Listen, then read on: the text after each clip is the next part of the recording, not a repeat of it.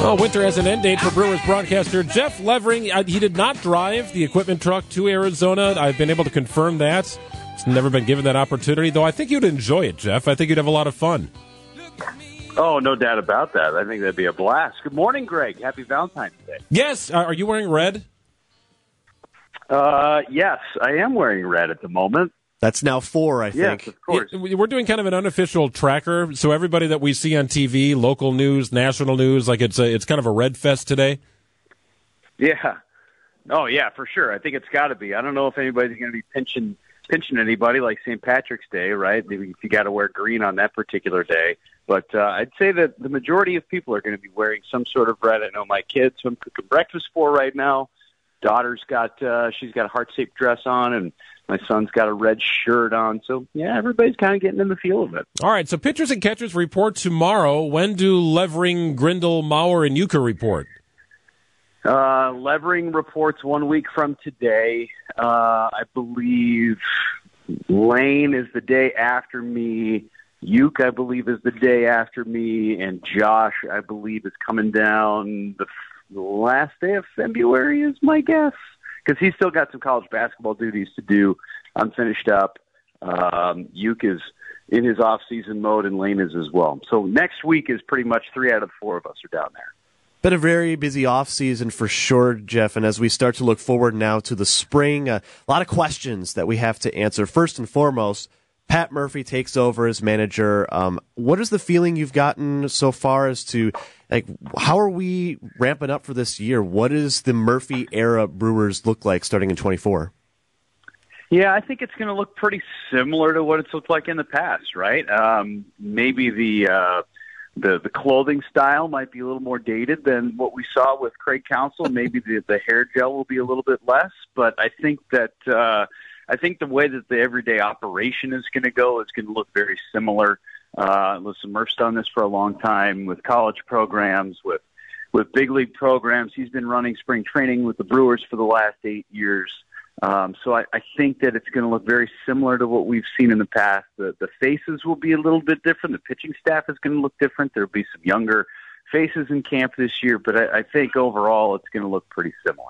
I got to ask about pitching too here, Jeff, right? Because, Corbin Burns, Brandon Woodruff, you mentioned them, one after the other. You had Freddie Peralta, and the Brewers had 3 All-Stars at the top of their rotation.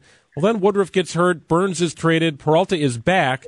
But what is this pitching rotation going to look like? Well, after that, it's going to be Wade Miley. I think DL Hall's going to have an opportunity to win a job in the rotation. Colin Ray, who was with the Brewers last year. You've got some young kids, Robert Gasser and Jacob Mizorowski, Mizorowski probably a year or 2 away unless he's going to be in the bullpen. Gasser's got a chance to win a job. It is going to look different, and I think that the trade of Adrian Hauser to the Mets hurt your depth a little bit, but at the same time, I think they're going to have enough arms to get through. They've got to stay healthy. There's no doubt about that. And the expectation level for a guy like Wade Miley to give you 30 starts I don't think that's very feasible. But if you could get 15 to 20 out of Wade, I think that's a good thing, and you supplant the rest as you go forward. But I think it's a big test for Freddie Peralta. He's ready for it. He's the bona fide ace as you go into the season. But I think that he's ready for it, and he's excited about it. Give me one player you are most looking forward to watching throughout the spring. How about I give you 2 for the price of 1? Tyler Black at third base, potentially first base, and Jackson Churio. I'm really excited to watch Jackson every day in spring training, see if he can win a job in center field. And I mean, everybody's been talking about him. Of course, the contract is number 1, but he's a heck of a player too. So those are 2 guys that I'm really looking forward to seeing every day in spring training. All right, so I saw Lane the other day, and he was printing out a bunch of names of players, really for all teams. I said, well, what are you doing here? You're going to run your ink cartridge dry. And he said he prints out all the names, he cuts them up into strips, and that you, Josh, Uke, and Lane all get together and you go through names of different players on the rosters just to kind of warm yourself up for the start of the spring training season. I didn't know you guys did that. Yeah, fireside chats. Yeah, that's a smart thing to do. Pull names out of a hat and you try and guess what team they're on. And sometimes they're real names, sometimes they're fake names. And if they're fake names, they end up in the outfield in the 9th inning of some spring training game. Exactly.